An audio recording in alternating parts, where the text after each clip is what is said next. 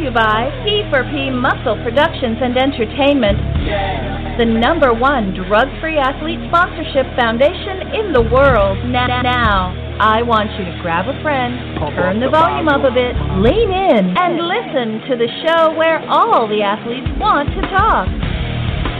Fit Talk with Melinda Corsino.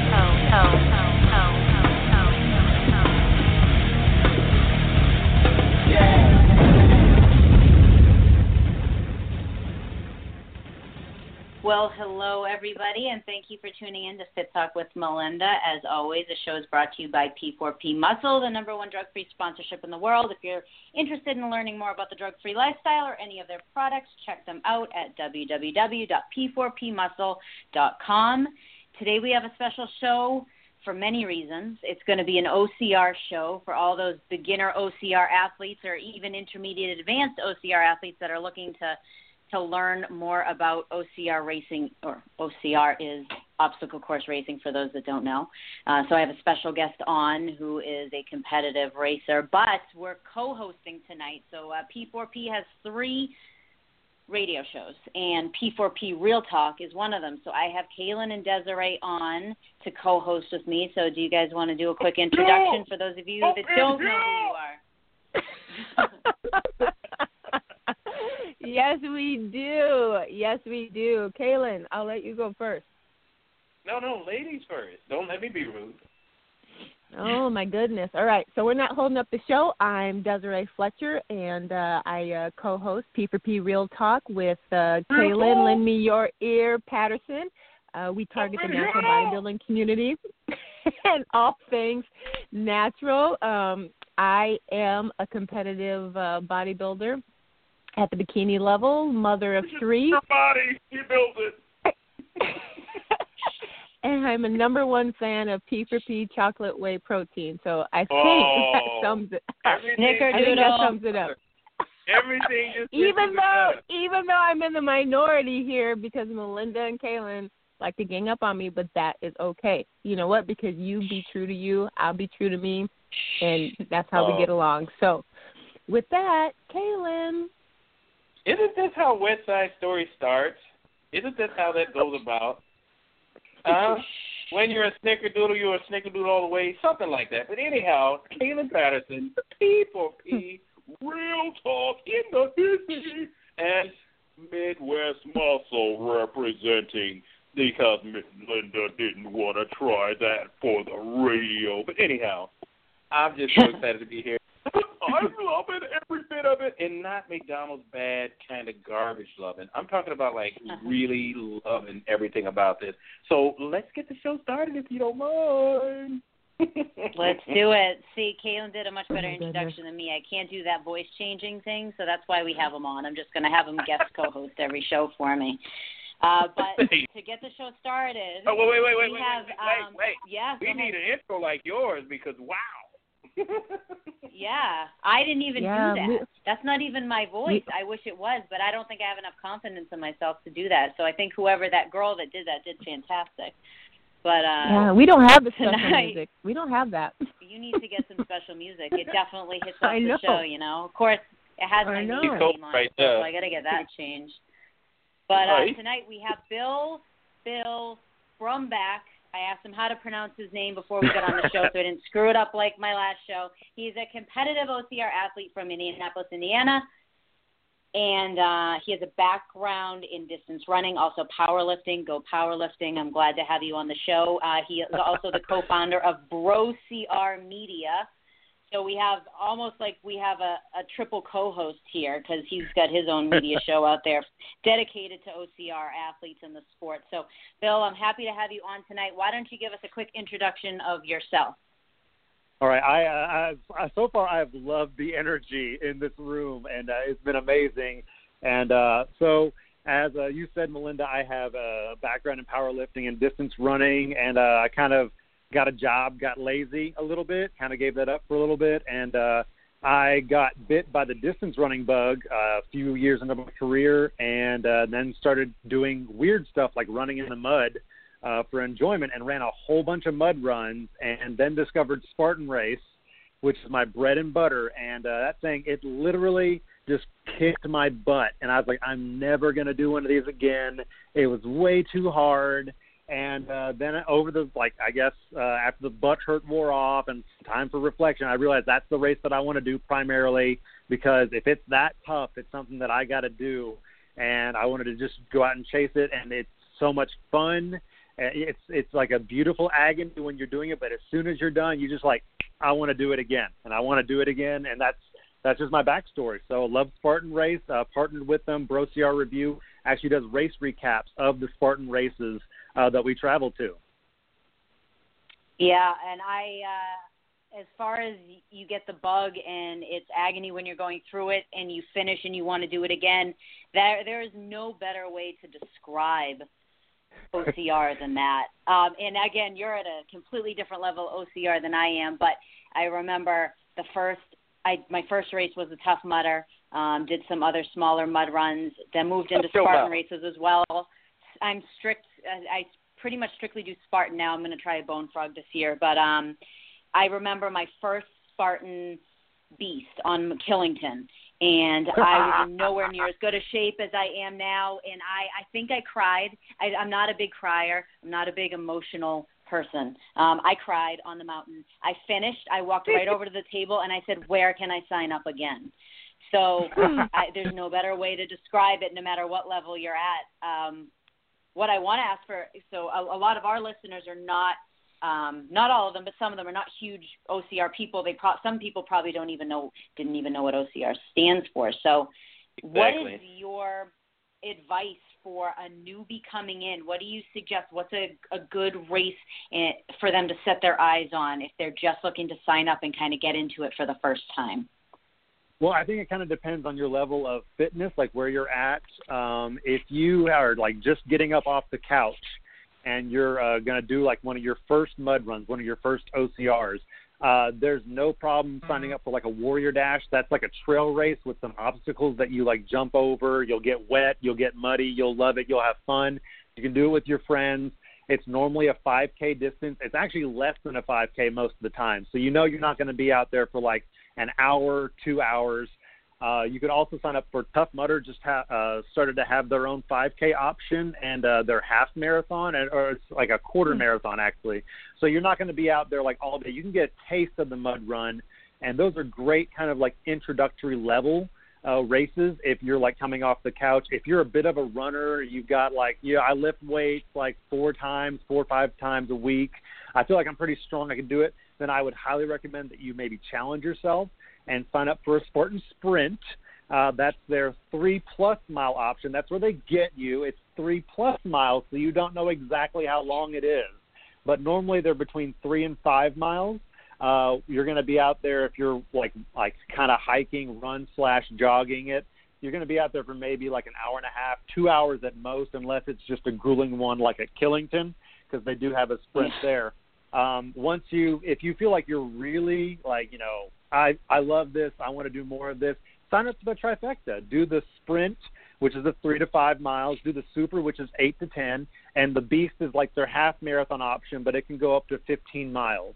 So you do all 3 of those in a calendar year, you get a nice, you get 3 little pieces of a pie. You can put it together. You get your own trifecta medal. You can show it off to your buddies at work. You can show it off to your family. You can be proud because that's an accomplishment right there. So that's kind of like what I would figure would be like kind of your introductory level, your intermediate. And if you really want to push yourself, go for that beast. If you're like big into ultra long distance running, try the Spartan Ultra. It's 31 miles of pure fun. No. There's no fun in 31 miles. That's what I'm thinking. So I've got a question. So this is Desiree, folks. And so I equate myself to probably more of the newbies out there in listener land. I've done a Tough Mudder, but I am more of a one-and-done kind of gal. I'm more of a one-and-done kind of gal. So I did it, checked it off my list. But, I'm always up for a challenge. I'm not much of a runner. I'll do the bubble run and the color run and all that fun kind of stuff. But, you always hear about the runner's zone. which I'm assuming you got to kind of be able to achieve if you're going to go for the 31-plus mile race. That sounds like so much fun.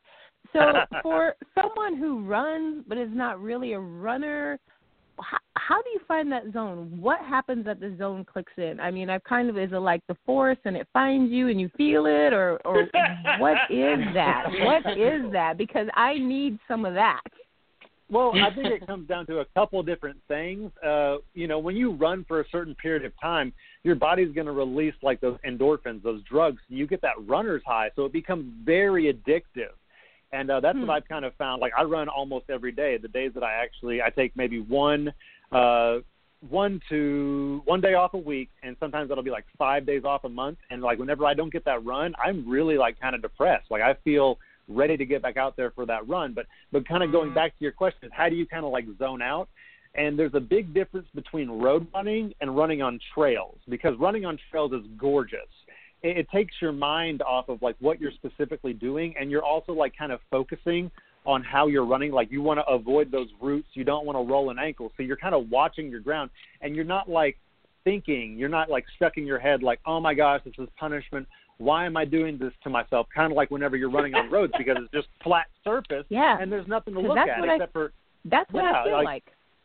Yeah, and so like I hope that car doesn't like hit me. Like when the car gets a little close to you, that's like your only rush of adrenaline that you're going to get.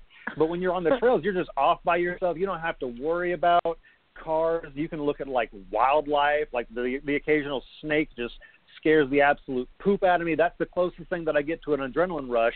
Don't have to worry about someone who's texting and driving hitting me. So that's kind of like my recommendation. Hit the trails. Not only is it better for your legs because you're not pounding your legs on hard pavement. You're out there you're on road, you're on dirt, you're on soft soil. Your legs are going to recover a lot quicker. Hit the trails, enjoy the view. Like you're out there. It's honestly, it's a gift to be able to go out there and run for an extended period of time. I did the 31 miles of fun in Spartan race in Tahoe last October, and I could have been in the mindset of like, oh, I got to suffer through these 31 miles, but I flipped the script and I said, no, I get to be out here for 31 miles. I get to look at all these mountains. How lucky am I that I get to do this? So if you kind of change your perspective, you won't worry so much about the burning in your legs or how much it hurts. You're going to really enjoy it being out there. All right. Yeah. I'm going to try 31 miles. 31 miles of fun. It's not fun. Also, I was out at Tahoe, was it last year, 2016?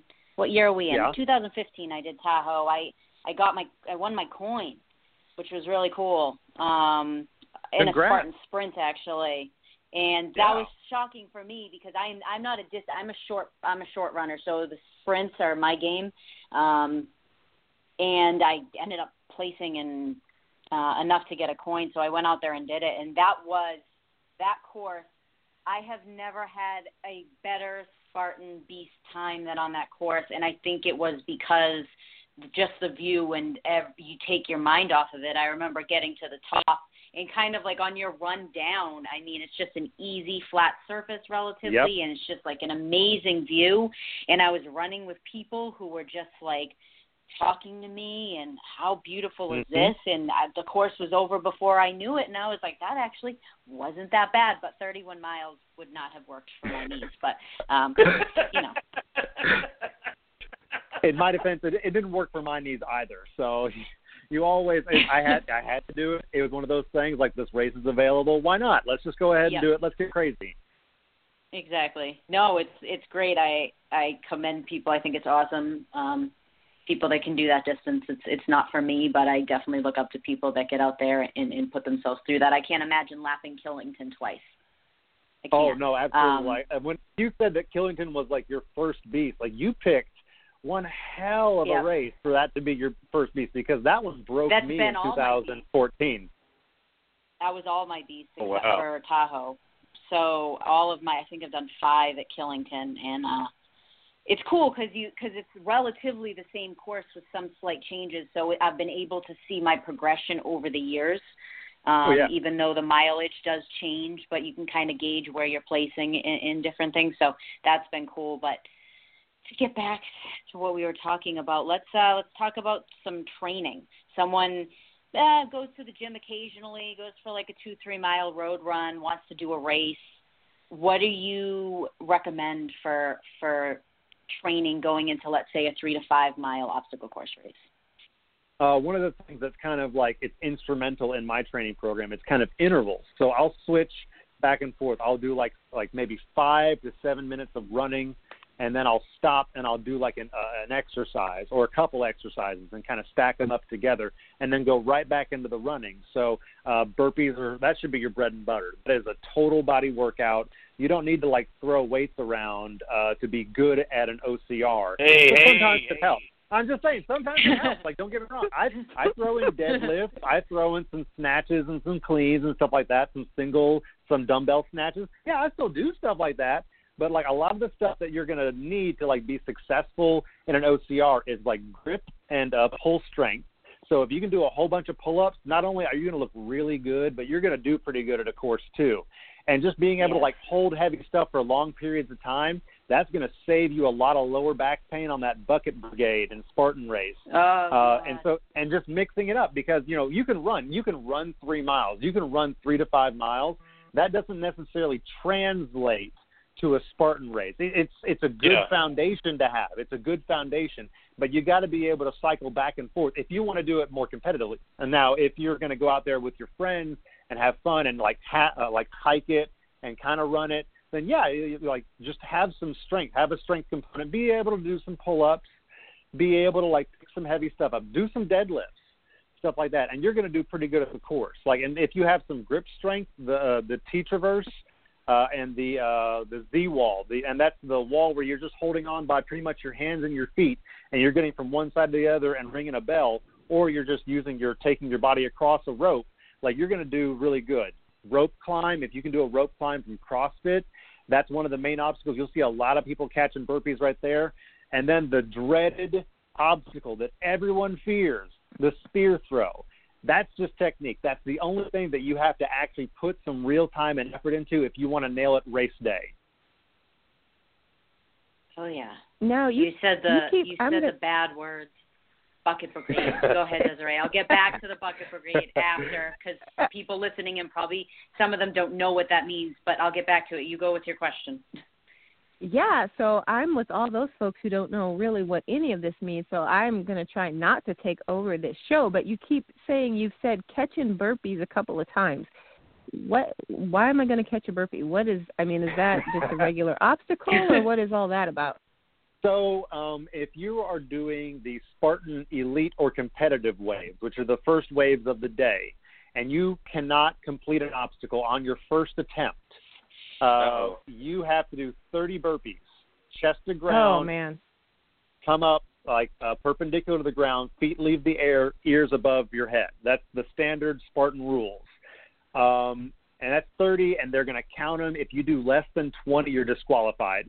For everyone that you miss between 20 and 30, that's a 30-second penalty, I'm pretty sure. It's either 30 seconds or a minute.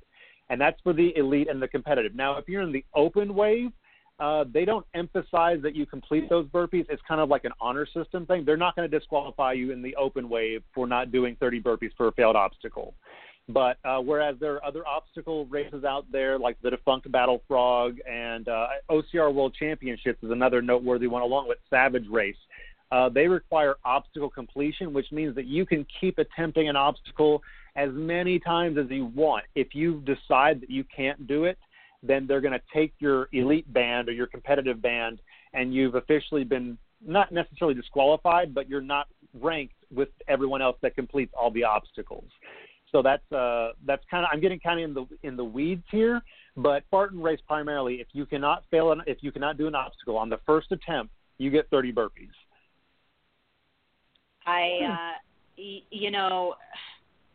What really bothers me is when people don't do their burpees.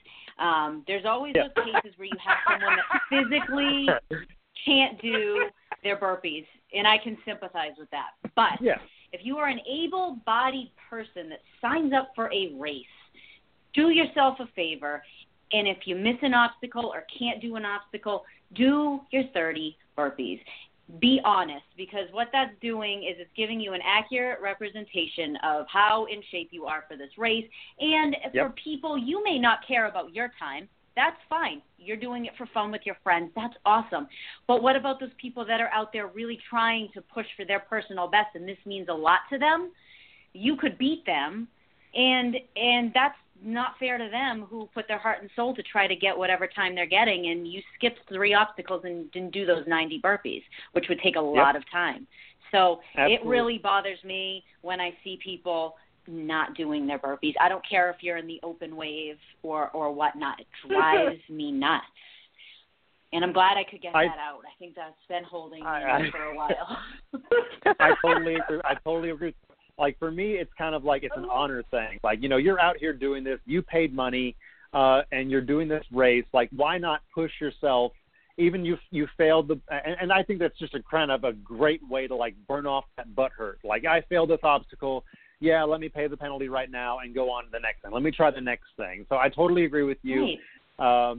And one of the highest compliments that I ever got from someone, and this happened a couple years ago in Tahoe.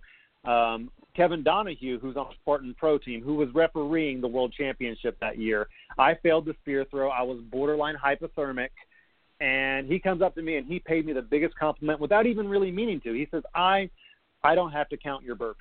I trust you. I know you're going to do them all because you have honor and you have integrity. And to me, that's kind of like the thing. That's what Spartan race. If you do fail an obstacle, it's on you. Like, and if you're in the open wave, no one's policing you. Do it for yourself. Really earn that medal when you cross that finish line. Say, I did earn this. Right. I didn't just participate. It's mine. I earned this. I put in the sweat. I put in the work. My muscles are aching because of it, and I'm going to wear this proudly as a result. Yes. No participation trophies here. Earn it. No, absolutely. I like it. Yeah. Well, also, and this is something that everybody needs to really consider, is as this sport grows, you're going to get caught. I mean, so if you make a habit of cheating, it eventually, basically, you're going to expose yourself by being exposed because everybody else is doing what they're normally doing when things don't go right, and you're saying, uh-oh, people are actually watching. So either you become the real quick whiny baby, or you actually have to stick it out and tell on yourself for never doing it in the past. Absolutely, and you're right, Kaylin. As the sport continues to grow and as they're pushing for it to be included in the 2020 Olympics, there have been lots of people caught just entirely skipping obstacles, not even doing 20 burpees, and they get disqualified. And it's hilarious to me. They know they did it, and they're butthurt in the results tent trying to argue their case, but there's video evidence of them running right by the obstacle. And I'm like, what do you have to complain about, man? You know you did this. Everyone knows you did it now, so let's just make it a bigger issue. Exactly. Yep. Well, to get back to what we were talking about before, the bucket brigade. Brigade. So, yeah, it's awful. It is and I don't like the spear throw. I've yet to hit a spear throw. That's because I don't practice spear throwing in my spare time. I do have spears, but I have not used them. Get arrested in your neighborhood. So I'll put that one on myself. But the bucket brigade is the one obstacle other than the spear throw that really takes the life out of me. So and I'm sure Bill would clearly agree, but what my husband and I did is we made buckets and filled them with gravel. So as if we're completely simulating what we'd be doing, we have a really long driveway. So we'd come back from a run, however many miles that run would be. It would be outside. We'll grab the buckets, and we will make it a point to grab those buckets filled with gravel and walk, not run, just walk up and down the driveway as long as we can without dropping the bucket or having to go to our knees. I go to my knee. I don't ever put the bucket on the ground. It is heavy. It's heavy, and it's beyond being heavy. It's very uncomfortable, especially for a short person with short arms, to hold that bucket. And you cannot put that bucket on your shoulder, especially if I usually race in the elite heats. You can't put the bucket on your shoulder. You get called for that. You have to hold the bucket in front of you. It's filled with gravel. It's heavy. It's awkward. And I absolutely cannot stand. And for girls, we have boobs. So I feel like we are like even in a bigger disadvantage. But, bucket brigade is that's a tough one for me. I just want to throw that out there. If I wasn't so Christian. You have to hold it in front of you, however you're holding that. So not at your side. You can't you. hold it to your side. If you want to hold it, there's no handle. Yeah, so it's no handle. Gotcha. Okay, yeah. okay. No. I'm envisioning this with a handle. Oh, this makes it even worse. Yeah, no, you have to hug the bucket. 8-gallon contractors. Yep. Yep. So it's more like an acid stone. It is like they an do. Atlas. They actually, it is. Yep.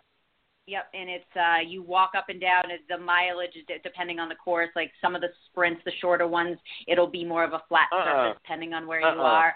Beast and Killington, we were up a mountain for that one, as well as the sandbag carry, which is another. Because Desiree and Kaylin, it's not enough for them to just make you walk for a quarter mile with a bucket full of gravel on flat surface. No, they want you to take it up a double black diamond and then come back down. Right. Oh, no. No. That broke. You know what broke? The year that Killington had the 70-pound sandbags for women. Women and men both had 70-pound sandbags. It was a couple of years ago at Killington. At that point, I probably weighed 110, 115 pounds soaking wet. And I looked at the guy, and I'm like, where are the women's sandbags? And he's like, these are it. I'm like, no, these are the men's sandbags. He's like, yeah, they're all 70 pounds. And I was like, I cried. That is what I did it. I got it up and I got it down. But oh my God, that broke me mentally. I cried. I cried on the mountain.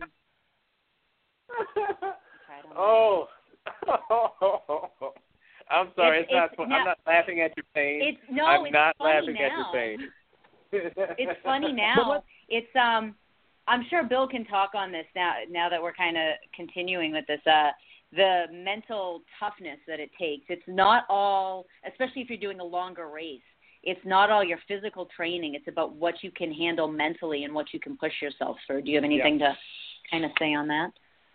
I mean, like one of the best things that you can do to kind of prepare, if you're going to do this sport at at an elite level, at like a high level, you have to just have those workouts programmed into your training where it's just going to suck. It's going to be like an hour to 2 hours of just, my God, this is horrible, because that's going to pay dividends whenever you get out there and you're in this uncomfortable spot. Like you are carrying this 80 pounds, for women it's 50 pounds, bucket of rocks up the side of a mountain. And you're just like, why am I doing this to myself? But you've been conditioned over all the races that you've done before to know, yeah, this sucks now, but it's going to feel really good either here in a little bit or in a few, like whenever I'm done. So you know, like you kind of have that sitting in the back of your head, like I've done worse. And that's one of the things, like, so as you just said, Melinda, you have those in the back of your head, like, oh my gosh, Killington was so horrible. So if you approach the bucket carry again in the future, and it's, say, like in Monterey, California, and you're like, oh, well, this isn't as bad as me doing it in Killington that one time. And because, remember, you're getting, obviously, more and more physically fit the more you train for these races. So that memory that's just been seared into your brain about how awful it was a totally different you, but you still have that sitting in the back of your mind. You're in that pain cave. You've been there before. It's really not that bad right now. So I kind of do it more as a respective. Like the worst race I ever had in my career racing was in Virginia in 2014, and that was just 3.5 hours, an 8-mile super, 3.5 hours of me having my butt handed to me repetitively. Like just nonstop, like, oh, you thought that was bad here. This is going to suck worse. And now it's going to suck worse again. And it's going to suck worse again. Anytime I'm like, I feel like I'm in a bad spot at a race, I can just go back to Virginia in 2014 and be like, oh, well, it's not Virginia. I'm actually not that bad off. I'm feeling pretty good. But there are times, and that competing at a high level, whenever you are out there and you're clearly in a bad spot. You're like running 185 beats per minute, 188 beats per minute. Like you're maxed out. Like there's not much more you can give. And what's pushing you is not just like the experiences that you had before. It's this guy on your left that you're literally racing. Like I'm racing against this guy, and I'm going to sell out. I'm either going to die trying to beat him, or I'm going to just pass out. It's going to be one of those two things. I'm going to beat him, or he's going to beat me, but I'm not going to stop until one of us is dead. And that's kind of what it goes to. Hold up. Now, Galen's got some questions. I'm just wondering if you actually have someone show up in like leathers and chains because they're so into S&M. Because is there a space for it? Stop it! I was thinking the same thing. Who needs S&M when you can be an OCR racer? Oh my gosh! My background in my post-secondary and college was in sociology. I spent a lot of time in sociology courses, so I kind of wonder what the prevalence is of people in the OCR community who are into that particular type of lifestyle. I'd say it's a very high proportion of people that they just enjoy. Like they're just like masochists. Like I just enjoy beating myself up so much, but it releases this chemical in your brain. It has almost the exact same effect. Oh my gosh! I thought maybe you were going to say you were a dominatrix in a former life, but I was worried. What it sounds like, because we talk about how horrible it is. That's the R label on this show. It's not. I mean, for the average person looking to get into it.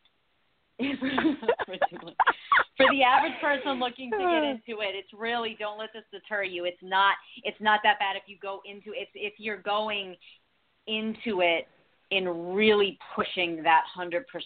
If you're going into it, want to have a fun time with your girlfriends, guy friends, going to Tough Mudder, drink some beers after, it'll be fun. It is fun. It's fun at different levels. It's fun. It's what you want to make out of it. It's as hard as you want to make it for yourself. Yeah. You can get through a 3-mile course and be totally fine, sweat a little bit. Oh, that rope climb was hard, and be fine. If you don't care about your time and you're just doing it for the experience, it's not that bad. Absolutely. I totally agree with you. Yeah. And so, like, people like Melinda and I, we're kind of like, I don't want to say like the 1%ers, but like we're a very small percent of people who want to push ourselves. We got a taste of it. And then we wanted to do it competitively. We wanted to push ourselves even more. And every week, it's like, how can I get better? How can I get better? But if you go out to these races, like it's not like one big supper fest. Like you make it what you want it to be. If you're going out there with friends, my motto is misery does love company. You can laugh about it with your friends. You're going to have fun. I guarantee you're going to have fun. You're going to get bit by the bug to come back and do another one again. Now, Desmond, you said that you were a one and done, but I can tell right now you're going to want to come back after hearing all this stuff that we talked about. I am ready now, boy, I tell you. 31 miles of fun. 31 miles of fun. Woo! I got you. You know who I'm taking with me as my company? Caleb. He's right there on the other end of the line, Mr. Caleb Patrick. Oh, my goodness. 31 miles of fun. Are you ready, Team Awesome? Let me get my letter. But, we get it. We get it. There are aspects of bodybuilding that sound just like this, and we go through the same type of description and try not to scare away all the people who are thinking about getting into it, because every sport where you look to push yourself and just to continually improve, and you're competing against yourself more than anyone else, although in OCR you are competing against a lot more people in a broader sense than in bodybuilding, but, we get that whole pushing yourself to the limit. But I've got to ask. So, because right now what you're talking about are some, I guess, what I'm going to call extreme or some, training requirements that might seem extreme to those who aren't part of this culture or maybe have never trained to that level. So I do want to stop and talk a little bit about safety and progression and those sorts of things. So, because we could have someone on the other end of this line that's so gung-ho, and the next thing they know, they're in traction because they haven't progressed things the right way. And I am interested in safety considerations for getting ready, for your first one to jump to elite, any of that kind of stuff that maybe it would be good for, either current racers or potential racers to keep in mind. Absolutely. And that's actually it's fun to learn this stuff. It was fun for me to learn this stuff. So if you are out there and you're listening and you're gung-ho, you're like, I'm going to do one, I'm going to do it. The most important advice that I could give to you is, do not try to go hard every training session that you do. And that's people make that mistake, and they're going to get injured, and they're going to set themselves back and get discouraged. This is a running sport primarily. You're going to spend 75% of a race, you're going to be running or power hiking up a mountain. And the most important thing with my running background is you do not want to run fast every day. You want to run fast maybe one day every week. like 80 to 85% of your base training should be aerobic. It's training that you can hold at a conversation with someone. You can literally have a conversation with someone that you're running with. And like when you're doing your burpees, you can still hold that conversation with someone. It's not something that's just going to absolutely tax you, because your body's not going to recover. And like I said, you're going to get injured. You're going to have a bad time. So you want to spend about 85% of your time doing it at that nice aerobic base where you're just putting time in, building your aerobic system, making sure that your muscles are getting oxygen, that you're developing your cellular mitochondria. And then you want to have those speed sessions where, you can absolutely take the training wheels off.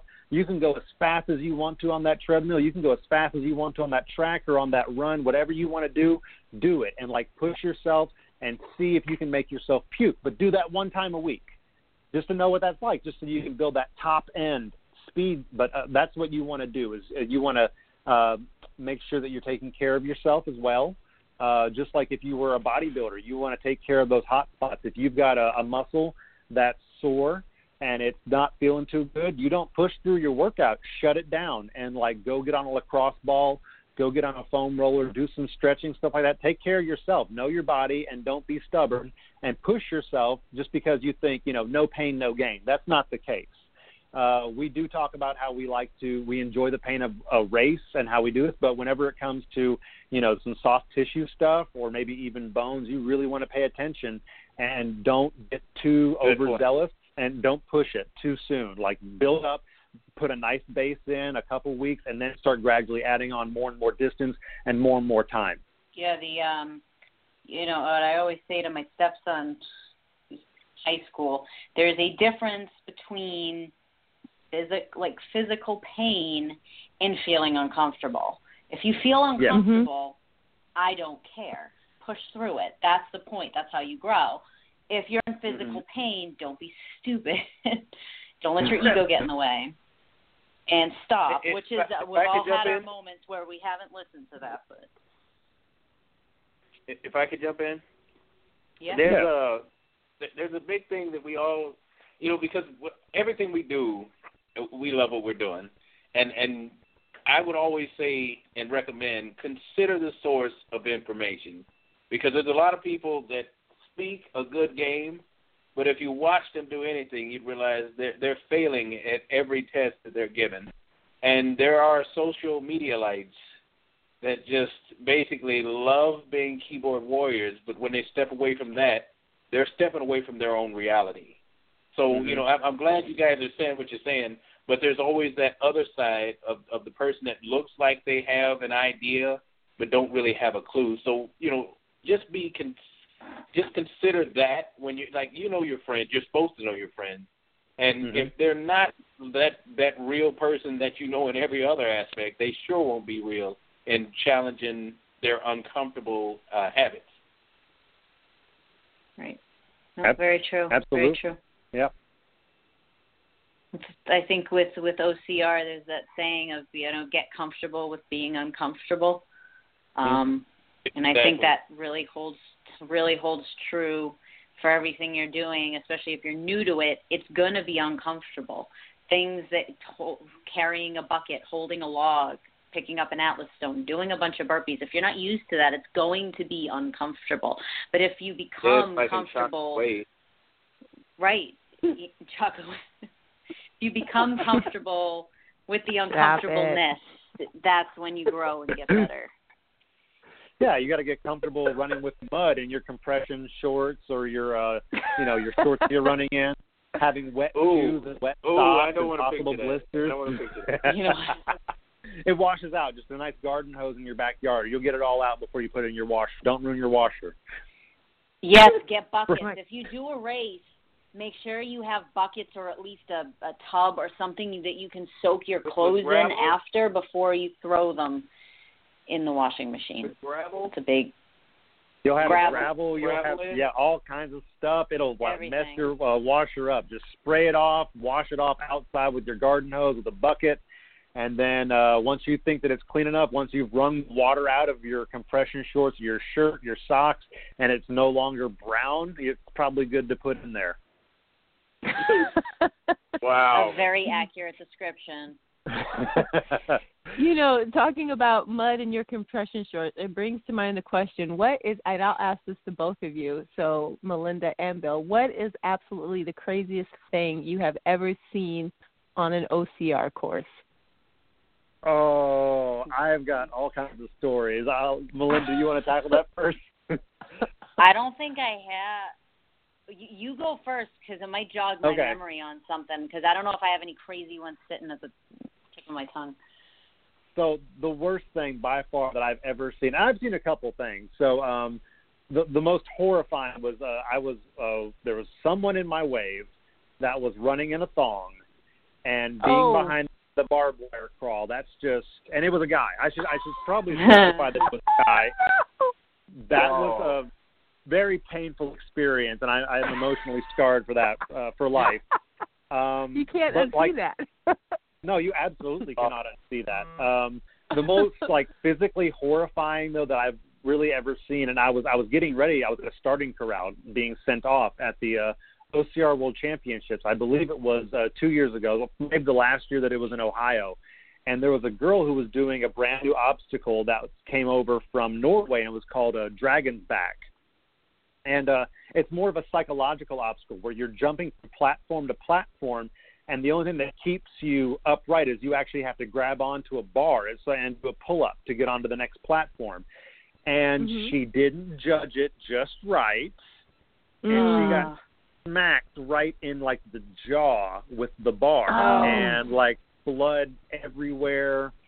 That was just, it still stands out in my mind to this day. But I say that, but I want to caution people with that. These races are generally safe, but the occasional accident does happen because you are relying on yourself for most of these obstacles, and sometimes you can misjudge, and sometimes you can just overcompensate or undercompensate, and stuff like this does happen. But luckily, they always do have very professional, very quick to respond medical staff, and you're going to be taken care of the best possible care that you can get.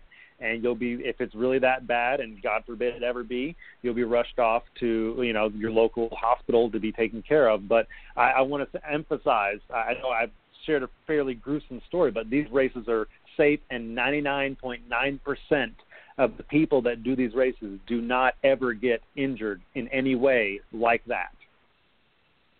It's very true. I think to go along with that, I remember as a couple of years ago, so Tough Mudders, a lot of times they have a layer of some sort of blank wiring underneath the barbed wire, so your body is not actually touching the barbed wire. That's not the case in Spartan races. The barbed wire is the barbed wire. And there was a girl in front of me, and she had gotten her calf caught on the barbed wire. And I was right behind her. We were right behind her, and we kept telling her to sit still because we could get the calf off of the barbed wire. But the barbed wire had pulled her skin off the muscle, and it was just it was rough. She was fine once we got her to because she was flailing, and it was pulling the. You could see the skin almost coming off the muscle. So. Once we got her to she was actually fine. She was actually okay once we got it off. She kept going. But that was kind of gross. She was fine. It was fine once we got her off. She kept going it wasn't anything, but it was gross when it was happening. We're like, no, stop moving. You're making it worse. Whoa. And that brings me to my next point, compression. It's like a second layer of skin. If you can wear head-to-toe compression, by all means do. That's very true. You get beat up crawling on things, crawling under things, crawling over things. Back you get beat up. But you'll love it. You'll love it, and you'll want to finish anyways. You'll want to finish anyway, and you'll want to sign up again. Exactly. It'll happen. And no one shows up at that. It'll happen. I consider OCR to be the healthiest form of meth. You're just going to get hooked. You're going to want to keep coming back. Hashtag OCR meth. I got it. OCR meth. So speaking of healthy, so what does nutrition look like? I guess nutrition during training. That is what it is. We don't have to get real in depth. I don't know how much time we have, but before the race or race day? Okay, 15 minutes. What does your food look like? I try to eat all whole foods. So, it looks like food. It's food. Do you see what I deal with, Melinda? Do you see this? I love it. So I'm obviously at like a high level, so I'm eating like mainly whole foods, like stuff, because I consider food to be fuel. So I'm going to put good fuel in my body so that I can run my engine as clean as possible. Now, in terms of like race day, so what I like to do is like the race, like I'll get up early. Our waves go off at 7:30. Melinda will go off at 7:45, and I'll get up probably around like 4:30, 5 o'clock, and I will have something like a protein shake. And I like my protein shake. I use Boku Superfoods and the Super Fuel, and they have a super protein. I'll have it in a non-dairy liquid, like for an almond milk or a soy milk that's low calorie and doesn't have any added sugars and no sweeteners or anything like that. So just like 30 calories, tastes like chalk, throw in my good stuff, tastes good. I'll drink that in the morning. And then maybe about an hour and a half before I go out, I'll eat something that's kind of like nutritionally dense but small so it sits well in my stomach. So I like to go to a Pro Bar, meal replacement bar. It's about 400 calories, and it's about like the size of your fist if you make it. So it's really small. It's all organic. It's all naturally sourced. It's got, I think, brown sugar is the only thing that I don't like that it has in there, but I need some carbs. It's got seeds, berries. I like the whole berry blast. It's my favorite flavor. And it's going to sit in there really well and give me everything that I need for like a super. For a sprint. If it's going to be a longer race, then I'll take some nutrition with me and like in like a hydration vest. And for my go-to nutrition for those longer races, I'm going to take a Fit Aid Fuel because it has BCAAs and it comes from organic, all-natural sources, and it's got some protein. Something that people don't realize, and when I was talking with someone at a local running store, like, he was surprised to learn this too. If you're going to go out and you're going to do a race that's going to be got a little bit distracted. If you're going to be out there for like 3+ hours, you want some kind of like fats and nut butters and stuff like that. But this has got some protein, and you're going to need protein if you're running for long periods of time because your body's going to try to break down your leg muscles, and you're going to feel that to try to get some kind of calories. And that protein in your in the Fit Aid Fuel is exactly what I need for like those longer races, like for the 31 miles of fun. Good to know. 31 miles. It's not fun. I say that like I've done. I say that like I've done one. I haven't. I only bring food with me on my Spartan Beast run. Yes. So Spartan Sprint is 3 to 5 miles. I don't run with a water pack. No. Like the backpack that holds water, I never do. Some people do. I don't care if it's 100 degrees out. It's 3 to 5 miles. I don't want that on my back. I don't want that extra on me. Yep. Super. I actually did my first super ever this past year. I had never had a super that worked with my time frame with everything. So, and I did not carry water for that either. There's enough water stops where I was fine. Didn't carry food because they had one food stop that was enough for me. I had a very big breakfast. I tend to do the same thing. I make a bagel sandwich with egg, cheese, avocado. I eat that like a few hours before I go out, and then I just go. Yep. And we won't talk about what I eat after the race. And then Beast, it's a tradition for my team that we work with. We have some people that are competitive, some people that are trying it for the first time. So we have a mix of people on our team. Every year we rent a condo up in Killington. The tradition is to bring some pasta meals, bread, kind of do a probably a large carbo load the night before. Wake up, I try to stay away from super greasy foods that are going to sit in my stomach not too well. I try to always stick with foods that I've always eaten. I think that's an important thing to bring up. And obviously, Bill's on a little bit different of a level than I am. I do run elite heats and competitive heats, but I usually place somewhere right in the middle. I'm not like a crazy OCR person, but one thing that's important, I think, for all people is you don't want to start eating things that you haven't eaten before a race because you don't know how your stomach is going to react. So for me, I eat super clean the majority of the time. So even the night before when we're eating Italian food, I try to keep it in small proportions because I don't want to eat 6 bowls of pasta because I would never do that normally. So my body's going to go, what the hell? And then I'm out on a course for, 6-7 hours, and there's really no bathrooms. So you're going to the bathroom in the woods, and you just don't want things to happen. So try to when you're outside in nature, everywhere is a bathroom. You just have to have extra socks. Everywhere is a bathroom. And you have to be comfortable with going to the bathroom anywhere, because when you need to go, you need to go. And if you're going for time, you need to go in the woods and get the hell out of the woods. And I've been on times where I've been like, hey guys, how's it going? They're peeing, I'm going to the bathroom. I mean, there's no shame when you're out there. Backstage. But I do carry things with me on longer runs, things with quick carbohydrates like shot blocks, the Cliff Bar blocks that you can get, different things like Fit Aid Fuel, like things that are easily squeezable. I can put in a pouch. It's not going to take up a lot of room. And I will tend to pack some little things of peanut butter because peanut butter tends to fill me up. So if I'm on a longer race and I'm feeling really hungry and I start shaking, peanut butter just does it for me. That's a personal thing. Yep. And to kind of piggyback off of what you're saying is you also want to make sure that any packets that you take with you are pretty durable, because you're literally going to be rolling around in the mud.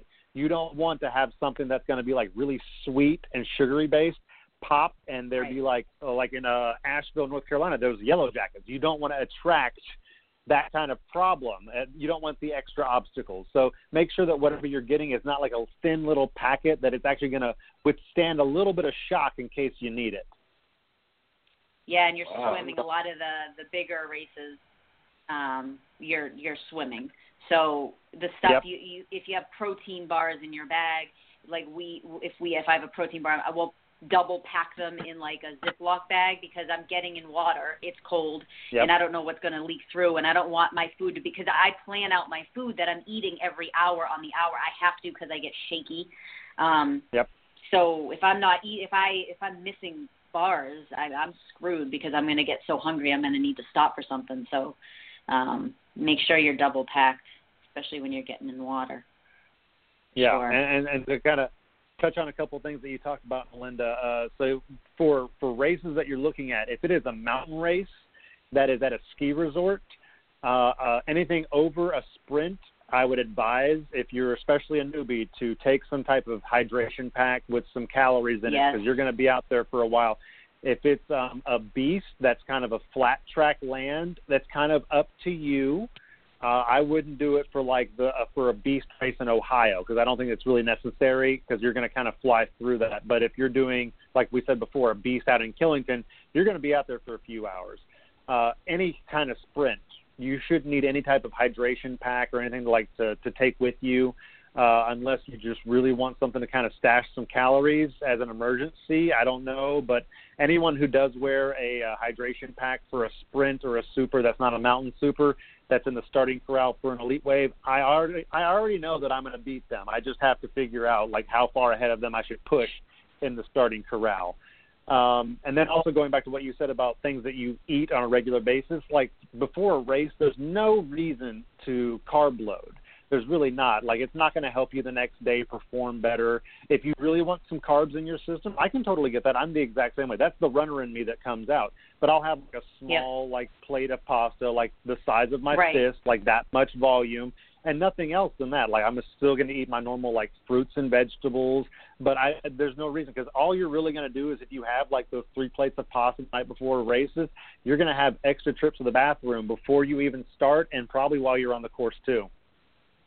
Right. Yeah, we do a carbo load. One question. Yeah. One question, because everybody keeps saying this word, and I'm thinking, is it because you're near death? Because I can't imagine a bodybuilding show where it says face your death, and then I want to go to that show. So when you tell me about a run and you got to go to Killington, I mean, is that the name of the town, or is that? That is actually the name of the mountain in Vermont. So, and is it the name of the town too? It is the name of the town and the mountain.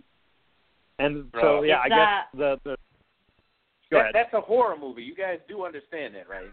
The first time I was there, it was a horror movie. Yeah, you have not done a beast unless you've done Killington. You haven't experienced a true beast unless you've done Mount Killington. Yeah, it's like Deliverance. It's just nothing but Deliverance. Jodison is out there grinning ear to ear. No. Either that or 50 Shades of Grey or something. I don't know. Yep. Pick your movie. Sounds like Pick your movie. They could do a remake on Mount Killington. They absolutely could. 50 Shades of Mount Killington. Yeah. I like this. Why are we not funding this? We should. There we go. They're going to steal our idea now that it's out there. They're going to steal our idea. Oh, man. We're not going to get any credit for it. But credit? You guys have to star in it. What are you talking about? We should. We should. And I also I'll point out that what Bill said a couple minutes ago. He goes, if you're going to be on Killington at doing a beast, you're going to want to take a hydration pack because you're going to be out there for a few hours. Bill says a few hours. What's a few hours for Bill is like 6.5 hours for me. So it all depends. You have to know your athletic level and how long you can play. There's people that are out there for 10+ hours. It depends on where you are athletically to be able to push yourself through this. So you really have to plan out and make sure you're bringing everything you need because there's stops on the course, but not a ton. So yeah, pack a lunch. You're going to be out there for quite a while. You're going to be out there for a long time. Unless now you're it's quite a while. A few hours, but yeah, if you're like me, you're going to be out there for double that time. So you're going to need to pack some stuff with you. Man. Does anyone have any closing? We're coming down on 3 minutes left of the show. Does anyone have anything, quick questions that we haven't touched on before we wrap things up? Just real quick, if folks don't know where to find an OCR in their area, what are some, popular sites they can check? I mean, that's it's easy enough to Google. Really great question. If you go to mudrunguide.com, they have a listing of all the possible OCRs and mud runs, anything that even remotely touches like what this is. Like they're going to have it. They're going to have the locations, how you can sign up. They're going to have discount codes that you can use. So plug in mudrunguide.com and just go there, check it out. They're going to have great articles about like runs, like races too, some of the athletes that are out in the community. And one of the biggest things that I think that we didn't touch on is that if you do an OCR, it's not normally like a one and done thing. Like you're going to meet people, you're going to meet friends, and you're going to get involved in the community. And the community is great. It's like family once you really get involved in there. So run a couple of runs, do like a couple of them, and you're going to like find a group of friends, and you're going to meet some other people, and you're going to make some of the best friends in your life. Like my best friend, I met him training for these races. So there's a whole world of things that like you are like missing out on if you're not trying these races. That's very true. I have friends that we've dragged along. We like once a year we try to recruit someone into our mini OCR cult. They don't know what they're getting into. We got a friend last year. His first race was Killington Beast. He had never even done an OCR race before. He's a great athlete, so he did all right, but he'll never do one again. But once a year we try to talk some poor soul into joining us, and it usually works. But they sign up again. It's a horror movie, I'm telling you. It is. Yep. In a good way. It's a good horror movie. But you know what it does? It really you push yourself to do things that you didn't think you would ever do, and you push yourself through being uncomfortable, and when you're done, you're just like, wow, I accomplished that. What else can I accomplish? So it's a good feeling when you finish. It's definitely not a negative thing. It can be hard if you push yourself to that limit, but overall, no matter how hard you want to make the race, you come up with a good mindset. So I think I want to kind of leave with that. Insanity, but good insanity. And there's that with everything. There's that in CrossFit, there's that in powerlifting, there's that in bodybuilding.